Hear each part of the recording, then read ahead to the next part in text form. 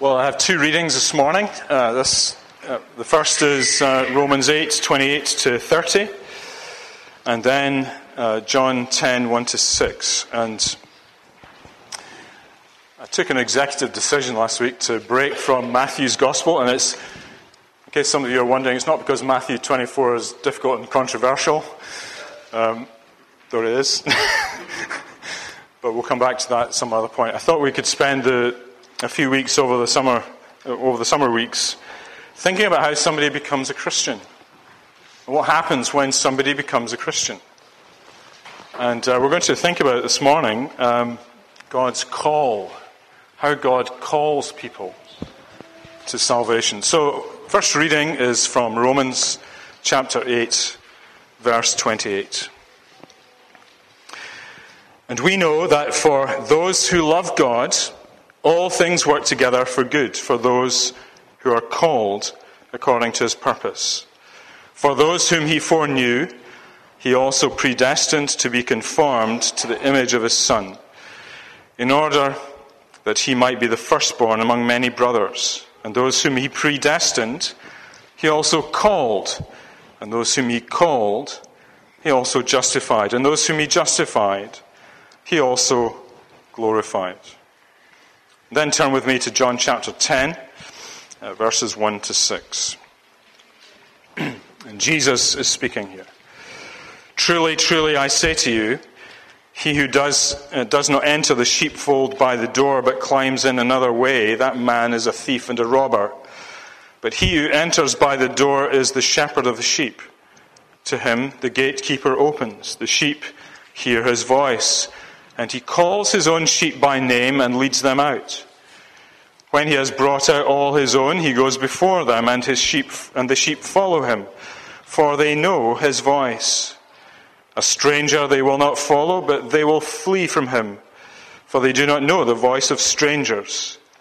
This figure of speech Jesus used with them, but they did not understand what he was saying to them. Let's bow our heads in prayer. Let's pray. Father, again we come to your words, humbly beseeching you to speak through it. Thank you for the promise of your Holy Spirit to lead us into all truth. We pray that he would indeed do so today and would speak to our hearts. In Jesus' name, amen. So I think you'll find it helpful to have your Bible open at John 10 as we look at this today.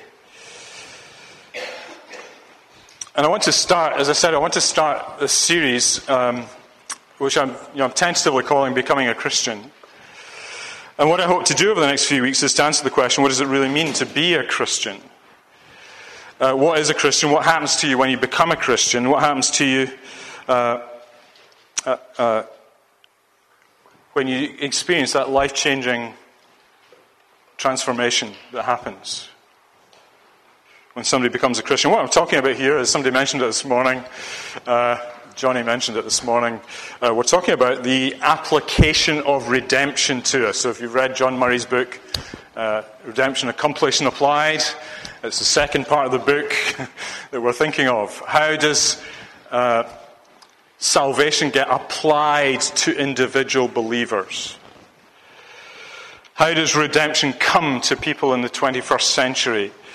Because 2,000 years ago, of course, Jesus came, he lived, he suffered, he died on the cross, he gloriously rose again on the third day and was exalted to the right hand of the Father as he ascended into heaven. And now from there, how is it that people can become Christians? Well, it's from that place of glory that the Lord Jesus Christ sends the Holy Spirit into the world. And he does so and that brings about a number of effects in us. And there are a number of benefits that accrue to us in this saving work that God does through his Spirit. And it's a real question, isn't it? Some people think about Christianity as, a story from 2,000 years ago. How can God do anything? How can that story do anything for me today? And so for many people, The death and resurrection of Christ remains a kind of historical event. Maybe believe in that there was a man called Jesus. You might not believe that he died, although there's irrefutable evidence that he died. You may not even believe that he rose from the dead, but I suggest to you there is irrefutable evidence that he rose from the dead. But how does that complex of events then become real and relevant to me today? And so what we're going to look at is the steps that God takes to bring someone to salvation and the benefits that arise as a result. So the passage we read earlier, first of all, from Romans chapter 8, gives us a skeleton of the steps that take place when somebody is converted to Christ. Verse 29, Romans 8:29. For those whom he foreknew, he also predestined. And those whom he predestined, he also called. And those whom he called, he also justified. And those whom he justified, he glorified.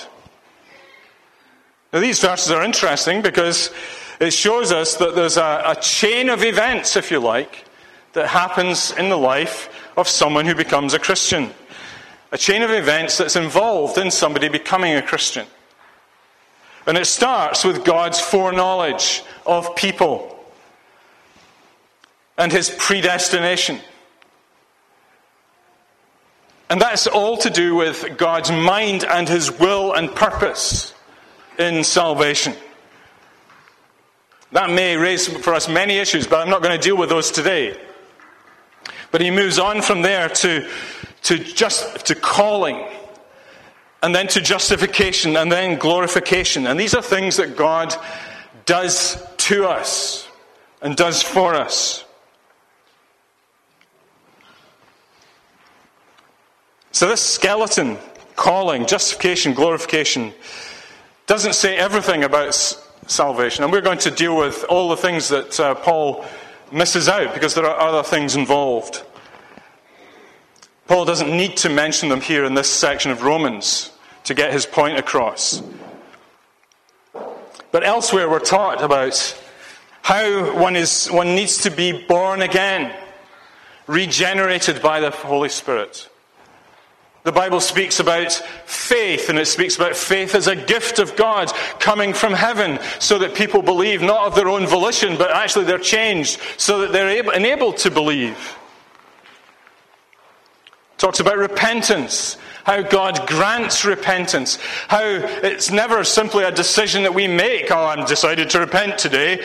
And it never happens like that. God has to do something to bring you to the point where you turn from your sin and come to Christ.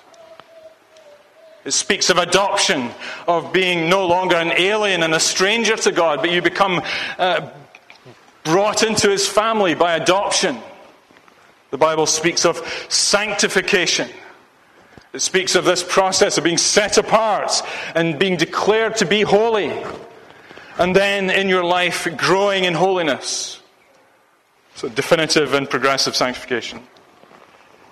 And it speaks of perseverance. About how God enables those whom he has called and justified to persevere in the faith, so that they get to the end and enter into glory. So all of these things we're going to cover over the next few weeks. This morning we're just going to think about God's call. How does God call people? And it's important to recognize that God, first of all, that God does call people. That's where salvation begins for us. In our experience, God calls people to himself. And God has always called people out of darkness into light.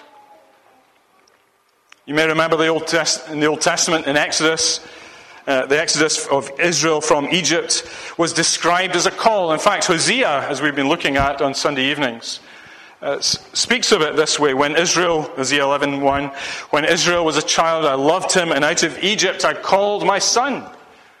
God calls Israel to himself. And that whole episode of the Exodus with all its trials and tribulations and troubles and everything, was nothing less than God calling his people out of darkness into the promised land.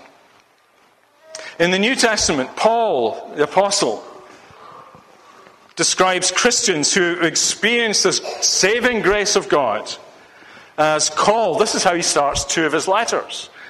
To the letter to the Romans, to all those in Rome who are loved by God and called to be saints. Or the church in Corinth, to the church of God that is in Corinth, to those sanctified in Christ Jesus, called to be saints. God's call. Every Christian is somebody who has been called to God. And so we see that in both the Old Testament and the New Testament, when God is in the business of saving people, he begins that work by calling them out of their sorry state and into a new state of grace, along with all the rest of his people. Let me just pause for a moment and seek to apply that to you, to our hearts today. This is important. People, I think, if you ask people out in the streets, or maybe in many Christian churches, people will tend to think that their personal salvation is simply a matter of them making a decision about something. That people think that they are Christians because they decided to become Christians. One day they were going about their business, and then out of the blue they decided to look into it. And then they made a decision based on what they discovered. It's a very intellectual approach to religion. And all I need to do, therefore, think some people, is I just need to choose Christianity or something else. I just choose. But actually, that's not the situation at all. It doesn't reckon with the God who is in heaven, who is all-powerful, who has a purpose and a plan for redemption. I want to illustrate this with a little story. When I was a little boy, I lived in Ayrshire, the Ayrshire countryside, and where we lived, there was a burn, a brook, a little river running through nearby. And I used to go down there with my pals. There's a swing park, there's a place to play, but in the woods as well, you could go down to the river and you could catch newts and frogs and mess around and get wet and soaking and all the rest of it. And so we played, and this is summer activity. You play and play and play and play until your dad comes and says, dinner time. Dinner time. Now, I wasn't interested in dinner, I wanted to continue playing. That's what kids are like. They want to continue what they're doing. And it was only when he shouted at me, and sometimes he'd actually literally have to come down to the burn and get me and my brother and say, come on, it's dinner time. And I would only go because he had called me. And that's more like the situation that people have in relationship to God. Left to themselves, you see, people are just going about their own business. They do their own thing. Their lives are shaped by their own concerns. They're not looking for God, and they're not choosing Jesus Christ. Actually, the opposite is true. They're seeking to do anything but find God and find Jesus Christ. So much so that it's actually impossible for somebody personally to decide to choose God. Because they're lost. And their passions drive them in a totally different direction. So ask any Christian how they came to a living faith in Christ, and you'll no doubt find there's a much more complex thing going on.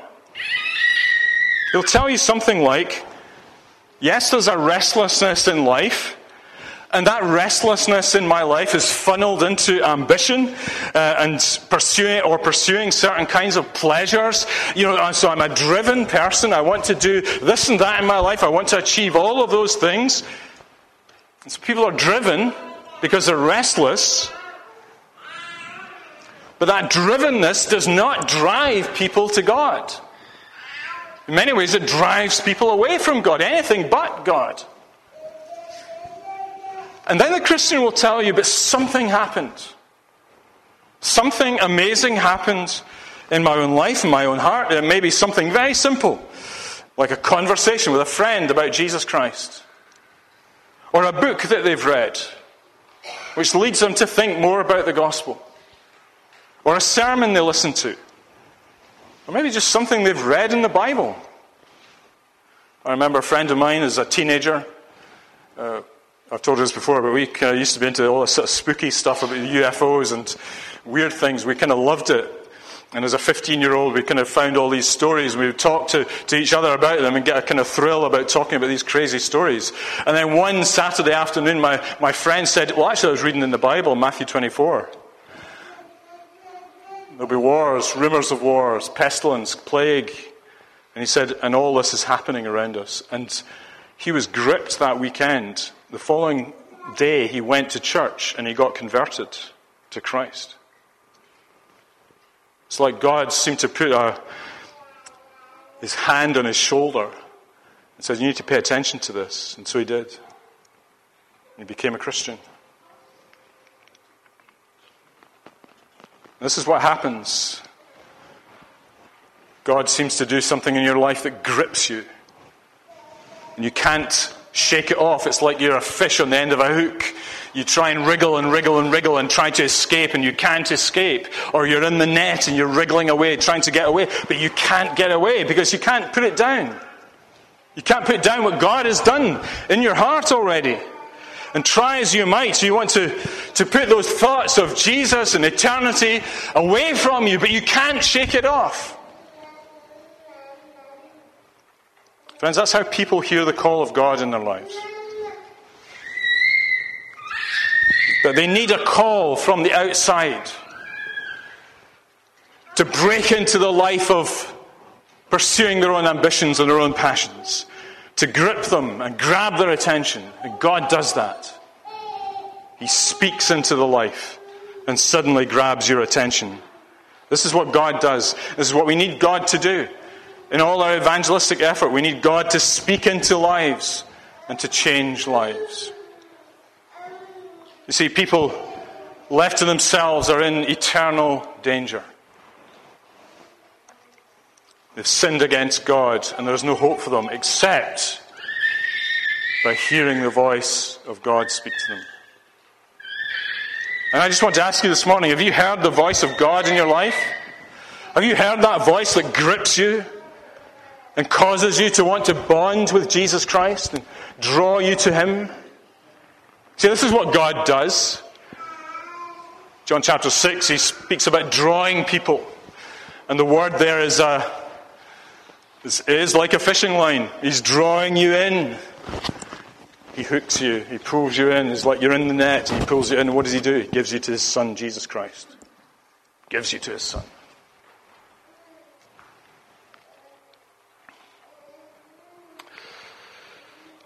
Have you heard the voice of God? Or are you plodding along in your own path, doing your own thing, following your own ambitions? For you to be saved, you need to hear the voice of God speak to you. You need to hear the call of God. Well, let me talk some more about this call. And I need to make a distinction here between what you might call a general call and an effective or an effectual call.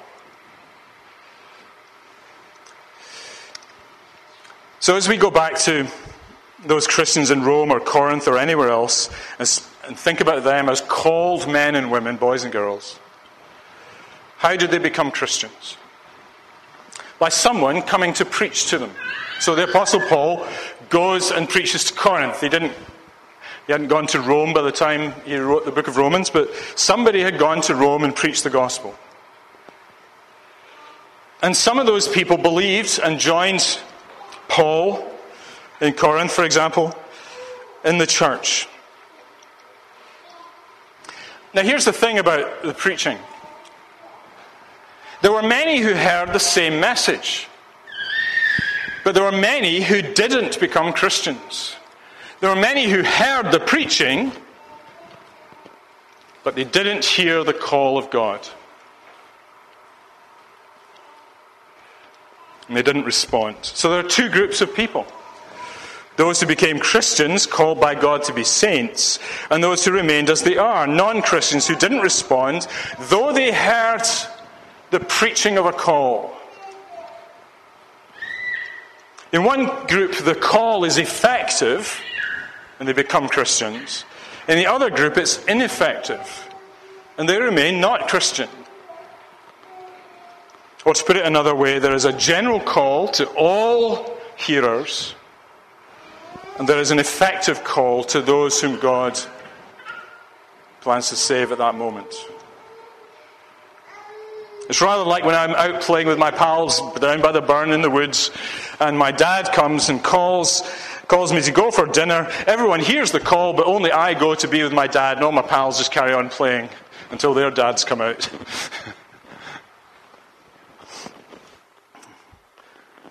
Jesus addresses this in the parable of the wedding feast in Matthew 22 we looked at recently. Many are called, but few are chosen. Many are called, but few are chosen. Now, if you think about it, that's how the gospel has been spread across the world. Apostles and missionaries have been sent out into the world to preach the gospel to every creature as Jesus commanded. The job of the church is to bring the gospel to people, to anyone who will listen. So we offer a free offer of the gospel to everybody. Everybody can hear the call of the gospel. It's a general call issued to everyone. But only some will receive it. Only some will respond to Jesus Christ. And that's the way God works. Within the general proclamation of Christ in the gospel, the free offer of the gospel is given to every man, woman, and child that we can.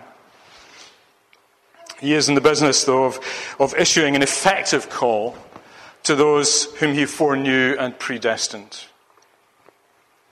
And it's this effective call that brings about a change of life and a change of life direction. The call comes with such divine authority and power that one cannot but hear it and respond to it. Indeed, that's what we see when Jesus speaks as a good shepherd in John chapter 10. Just look with me for the last few minutes at John chapter 10. Because here I think Jesus could not be clearer about how gaining eternal life works. It begins in verse 3 with the good shepherd calling to his sheep. The initiative is with God, with Jesus. He starts the process.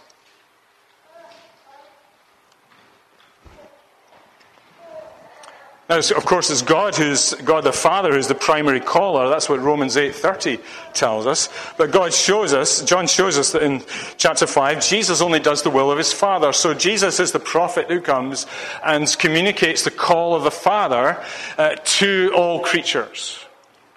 And so Jesus issues the call. He is the prophet of the Lord who speaks the words of God. And Jesus calls, therefore. He takes the initiative.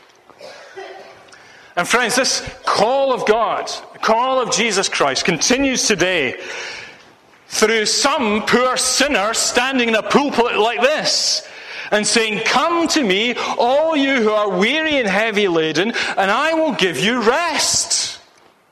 You see, it's down to people, it's given to people like me and any other preacher to issue the call, channeling that voice of Jesus Christ, and saying to people, "Come to me, all who are weary and heavy laden, and I'll give you rest." And as that happens, as that process is going on, God is at work. The triune God is at work. Father is at work, calling people. The Son is at work there to receive people. The Spirit is at work to bring life to people. We'll deal with that next time. Triune God is fully involved in the calling of men and women, boys and girls, to Jesus Christ. So the initiative is with the Good Shepherd. He calls his sheep. Secondly, he knows who his sheep are. Jesus knows who his sheep are. He knows them by name. And of course the picture here is that of the Middle East. It's not like in the west of Scotland northwest of Scotland, you get these guys on quad bikes running around with dogs behind the sheep. In the Middle East, the shepherd would go before the sheep and would speak to the sheep and call them. He knows them all by name. And the shepherd has a relationship with the sheep. And the shepherd knows each one, and they respond to his voice. They learn to respond to his voice. It's a wonderful picture of salvation here. Because although there is the indiscriminate calling of men and women to come and follow Jesus Christ through the gospel, when you hear the call of God, you discover that he is calling you with such warmth and friendliness that you cannot resist. It's as though he knows you already. This is the amazing experience that people find when they become Christians. They come to Jesus Christ, who is warm to them, who knows them. You have that sense that you are known by the Lord Jesus Christ. And it's true, because all this time, he has had his eye on you. He has had you in his heart long before you ever turn to him. He knows you before you know yourself. And when you come to him, you discover how much love he is. The third thing about this call is that he, as he leads us out, the sheep willingly follow. Verse 4.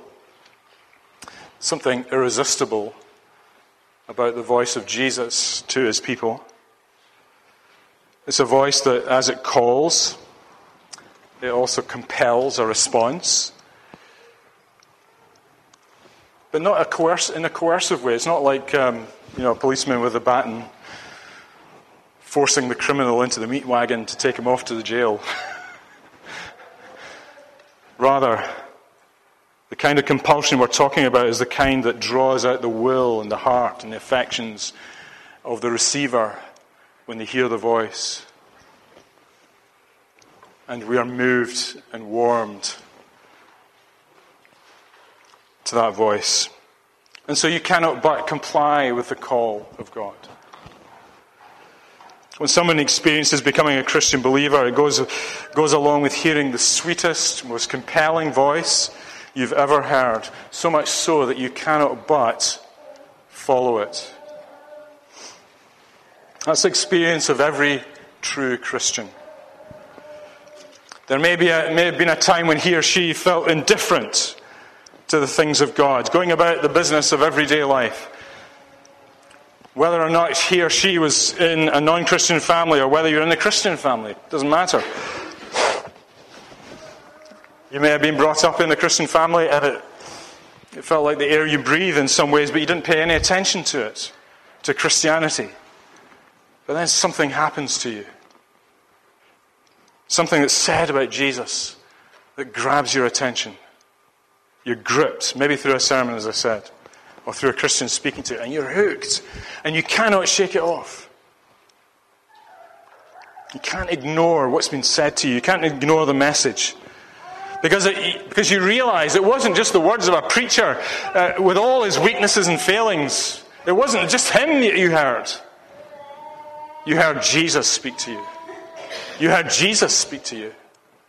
And you had to respond to him. A divine voice. A voice of God. A voice you can't ignore. A voice that totally changes your life. The calling of God. That's a sign of somebody who's heard the effective call of God. You cannot put it down. Well, the obvious question as we come to near the end is, have you heard this voice? Have you heard the voice of Jesus? I don't mean do you hear the sermons on Sunday.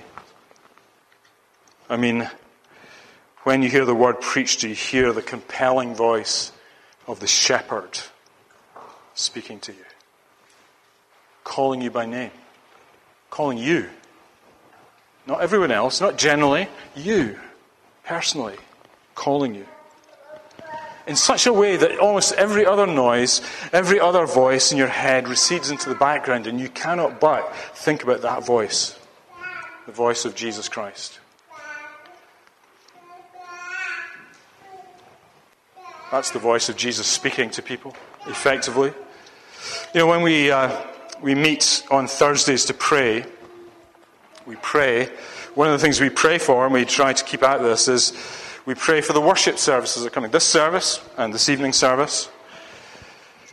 And what is it that we're praying for? That those of us who are Christians would hear the voice of Jesus as he speaks to us.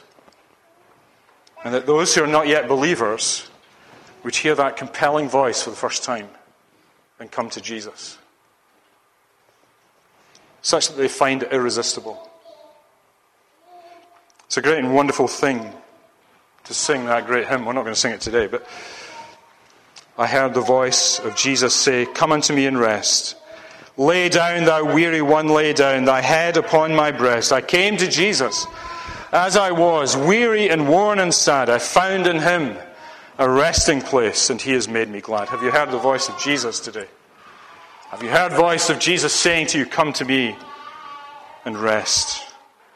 If you do, don't ignore it. Respond to him, come to him, and receive from him. And be blessed. Let's pray. Father, thank you for your wonderful word. Thank you for Jesus, our shepherd, that he calls the sheep, that he knows us before we even know ourselves. And we pray that everybody here would hear that voice. And indeed, many multitudes outside of this church in time to come would hear the voice of Jesus say, "Come to me, unto me and rest." Amen.